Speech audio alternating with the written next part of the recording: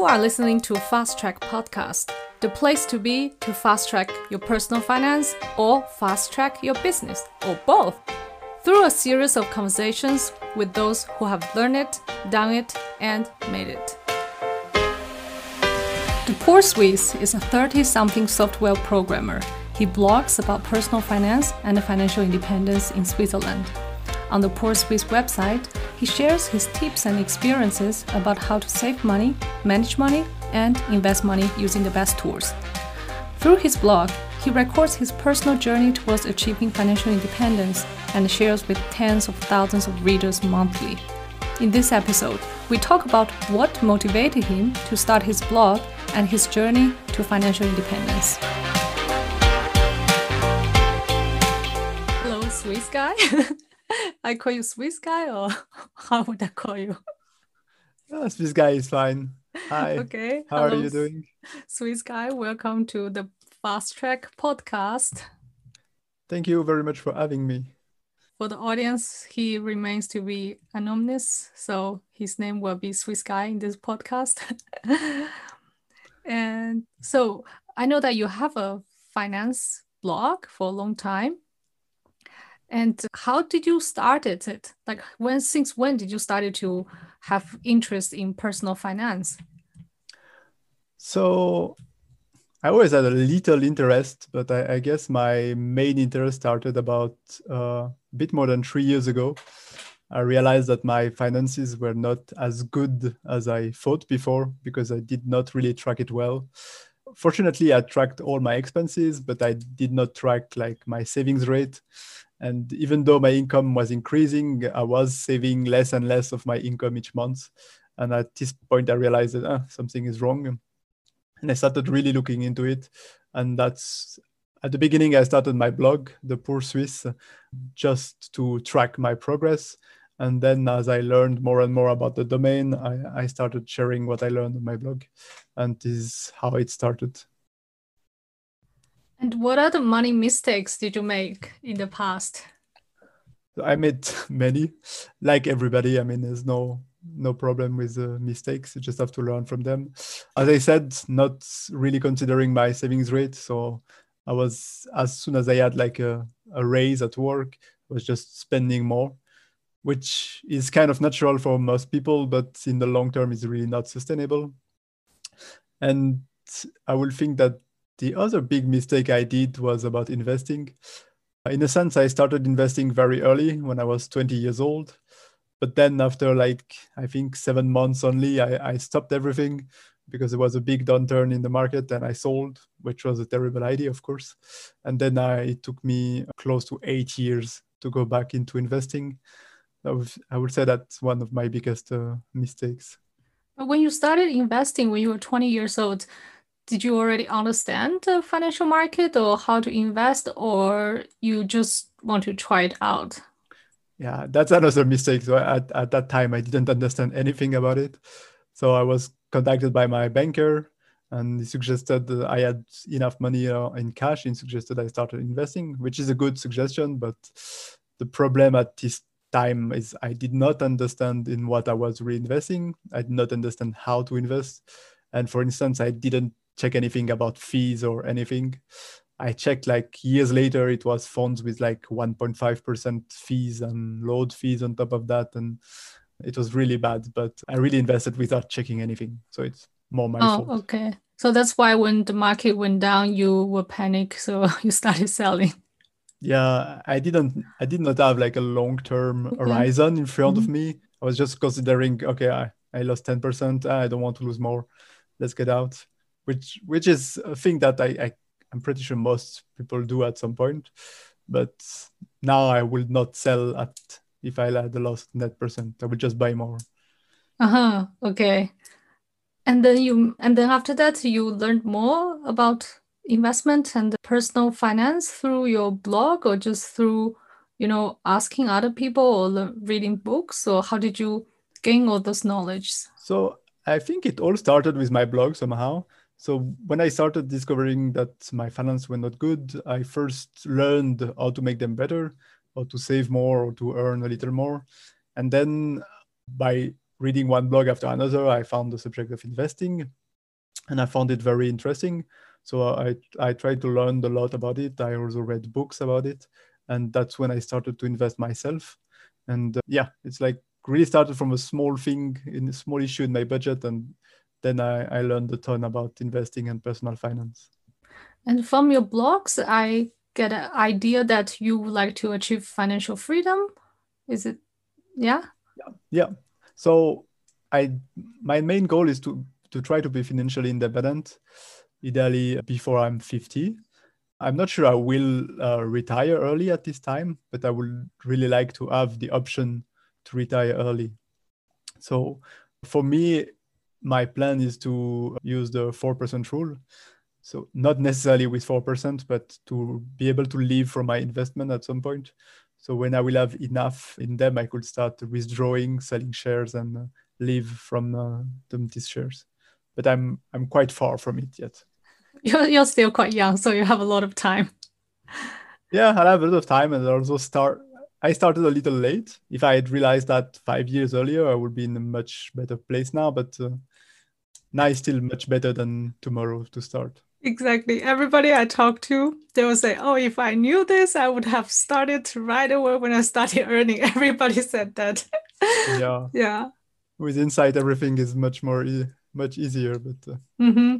And what do you think about achieving, like, in your own terms, like financial independence in Switzerland? Is it easier than in other countries, would you say, or difficult? I would think it's probably more difficult because the amount you need to accumulate is based on your expenses, and life in Switzerland is quite expensive.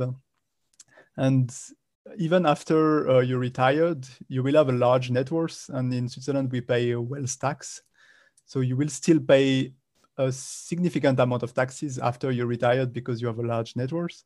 So this does not help compared to many countries who don't have this tax. So I think for this, it makes it a little more difficult. On the other hand, it's possible to get some large incomes in Switzerland in some domains. So this definitely helps if you don't spend too much during the accumulation.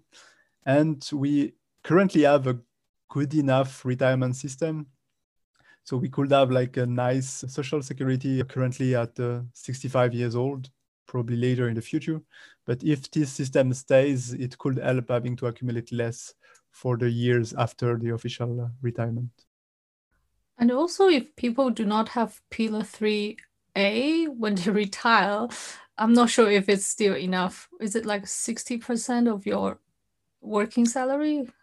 So the rule is basically if you only have a first and second pillar, you should be covered, I think, about 70%. And then if you contribute the maximum to the third pillar, the idea is that you would be covered 100%.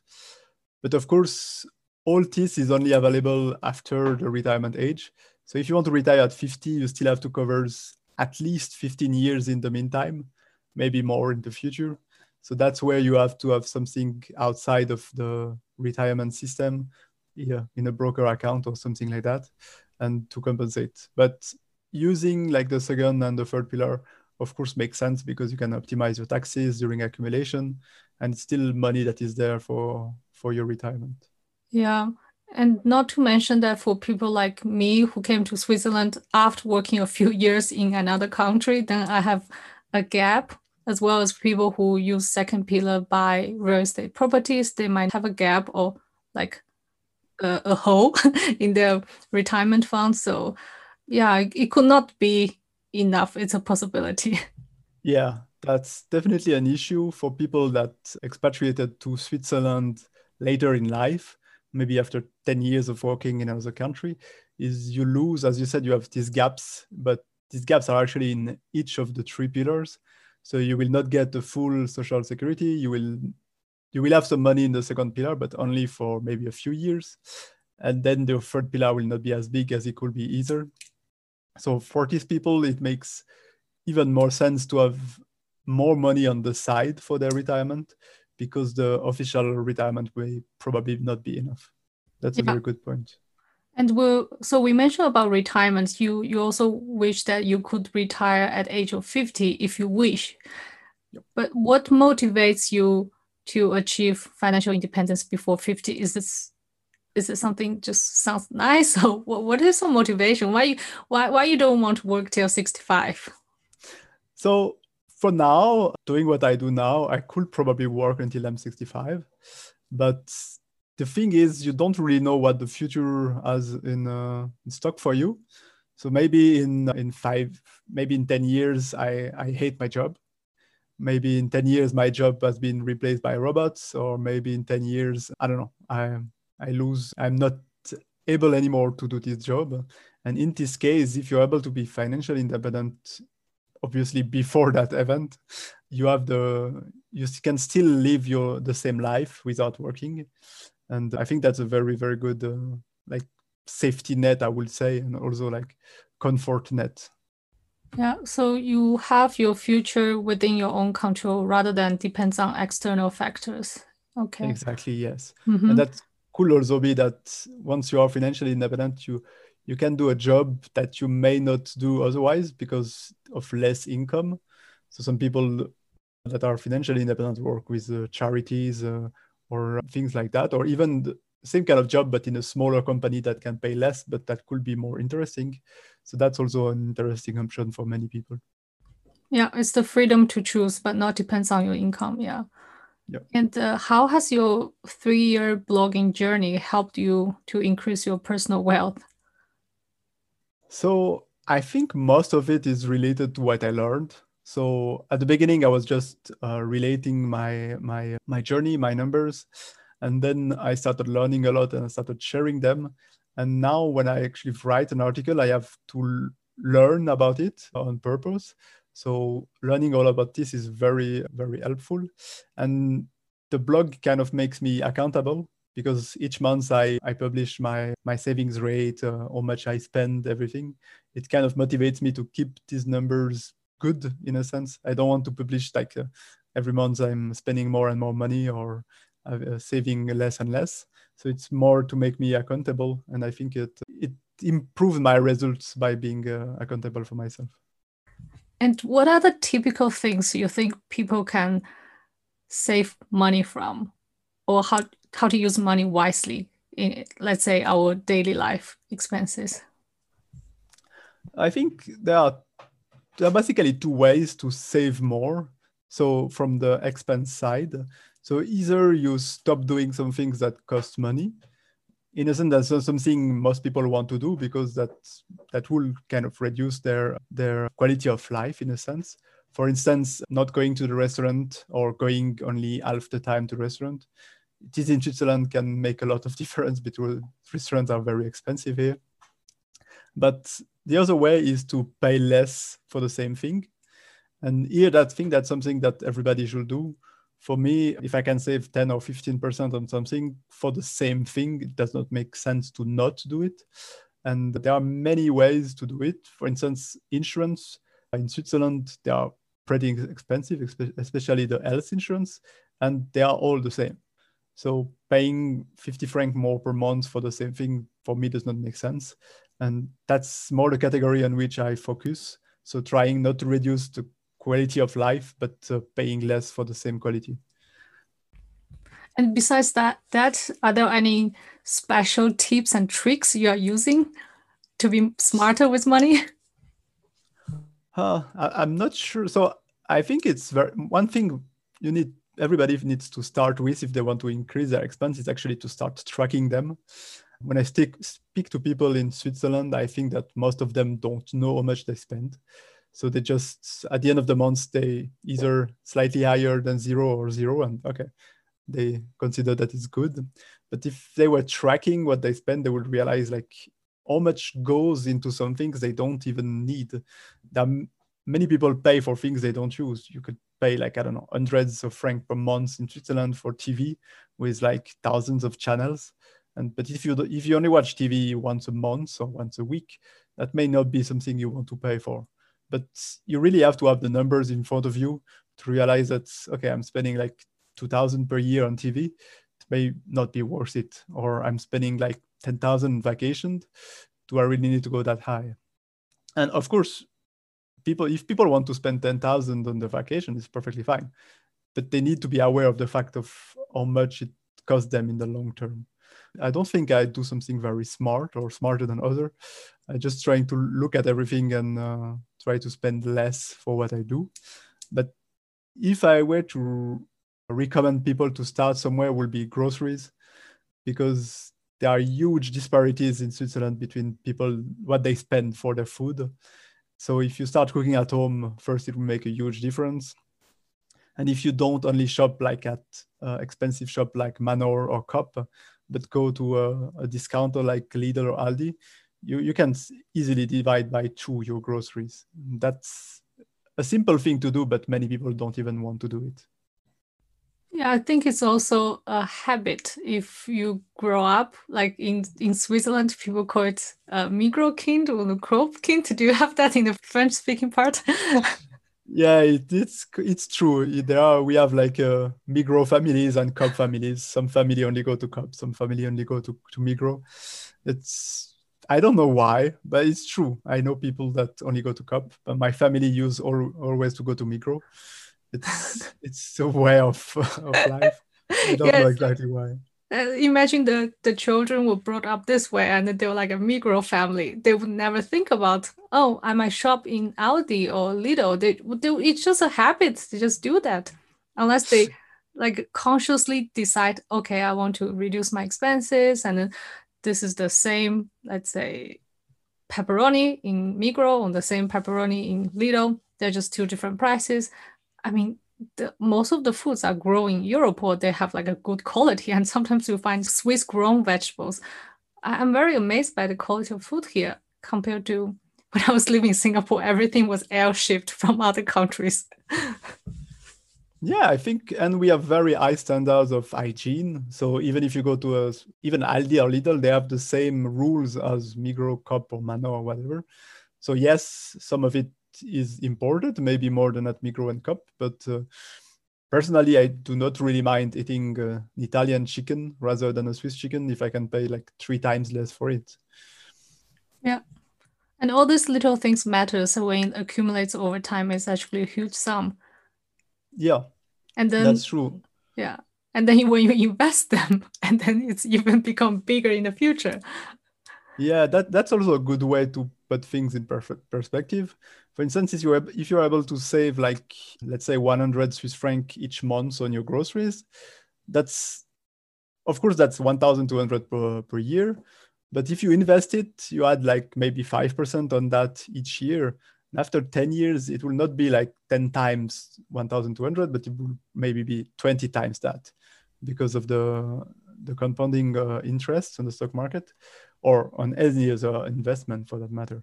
So that's something sometimes you don't realize, that even a small saving per month can add up to a huge number after 10 or 20 years.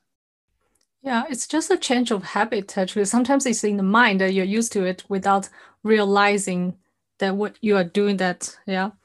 And now we're talking about investment. What is your investment philosophy? So my investment philosophy is very simple. So I invest only on the stock market and only with passive index funds. So I try to find the funds that are the cheapest and that are like very broad.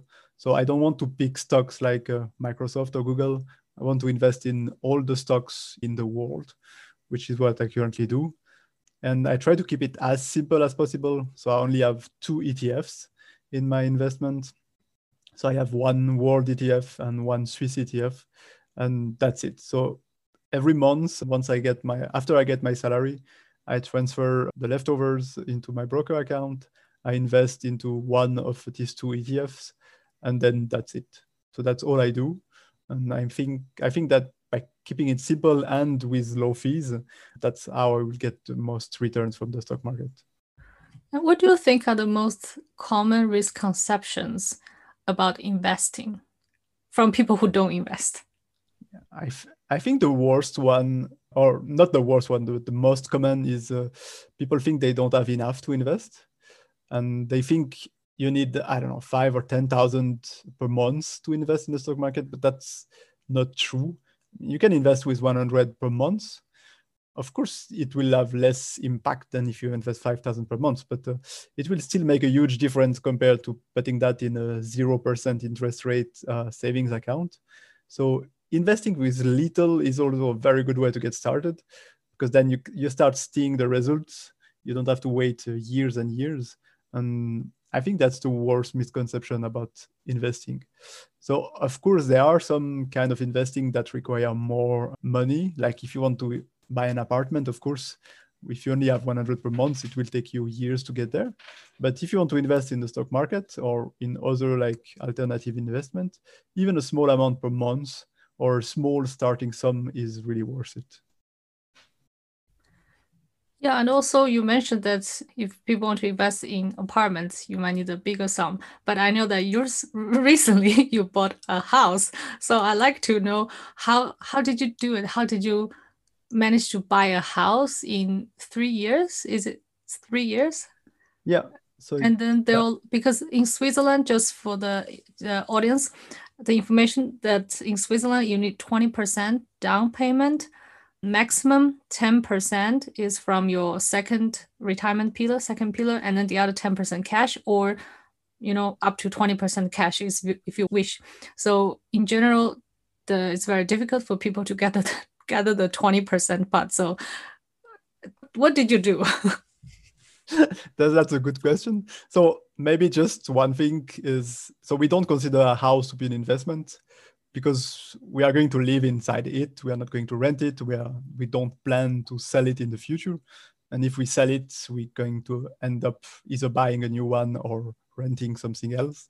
So that's not an investment, but it's true that it's considerable amount of money that you need to have. So what you said is correct. So you need to have at least 10% in cash. And on top of that, you need probably 5% extra in cash for the notary fees, the taxes for the real estate transaction and things like that. But the other 10% can come from second and third pillar. So this is what we did. We used almost all of our second pillar and third pillar to make 10%, and the other 10% was in cash. And for this, we actually sold a large part of our investments. But in 3 years, it was not that difficult, because we focused on that. Each month, we are saving almost 50% of our income, and we're still trying to improve that. So with a few thousand each month invested in the stock market, you go there in 3 years quite easily, because we also didn't buy a 1 or 2 million house. We bought a 700,000 house. So it's also not that much, I think, to save in 3 years. But it sure takes dedication, because the cash that you save, you don't want to use it for other things. Okay, so the lesson I learned is that monitor your expenses and then reduce the ones that you can reduce, and then try to save and then invest. And then with the goal that you plan to buy a house to live there for some years, and then you will monitor your savings rate, and over time, it actually help you to get there instead of spending unconsciously. Yeah. Did I summarize it correctly? Yeah, it's a good summary. So the goal of what you want to do with your money is important, I think. So we knew we wanted a house. We know even further in the future, we want to be financially independent. So having that in mind was important for us. And it's honestly become kind of a game, being able to increase our savings rate.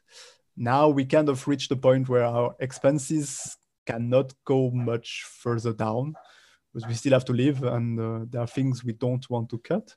But once you are done with that and you are investing, you can also focus on the income, being either with the side hustles or trying to raise your income at work or trying other things. Okay, let's resume. So I have the last question for you. What advice would you give to the audience to improve their personal wealth? So I think I've mostly said it before. So start by tracking your expenses, then start on working what you can improve from these expenses. And then you can focus on investing and trying to earn more. And people have to realize that even in Switzerland, it's possible to live with less. And without necessarily cutting their life. I mean, we haven't cut much from our life since the beginning. We're just paying less for the same things.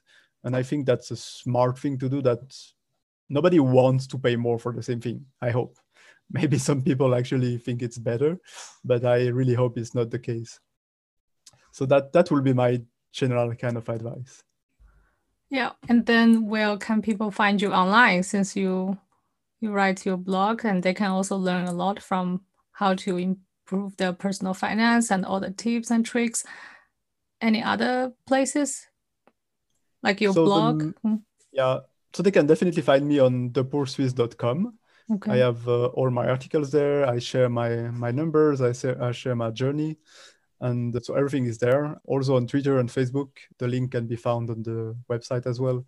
But I'm not that active there. I think the blog is the main way if people want to contact me or read about my numbers or maybe learn from what I share. Okay, yeah. And also I like it's English, so very inclusive. Thank you. Okay, I will put the links in the show notes. So for people who are interested in improving their personal finance, they can refer to your blogs, and there are lots of great articles. And thank you so much for being here today. Thank you very much for having me. I hope you enjoyed this episode of Fast Track Podcast. Show me your support by liking this episode and sharing it with your friends. Join the Facebook group at Fast Track Podcast 1, or you can find us on Instagram, YouTube, and of course the homepage fasttrack.life. See you in the next episode.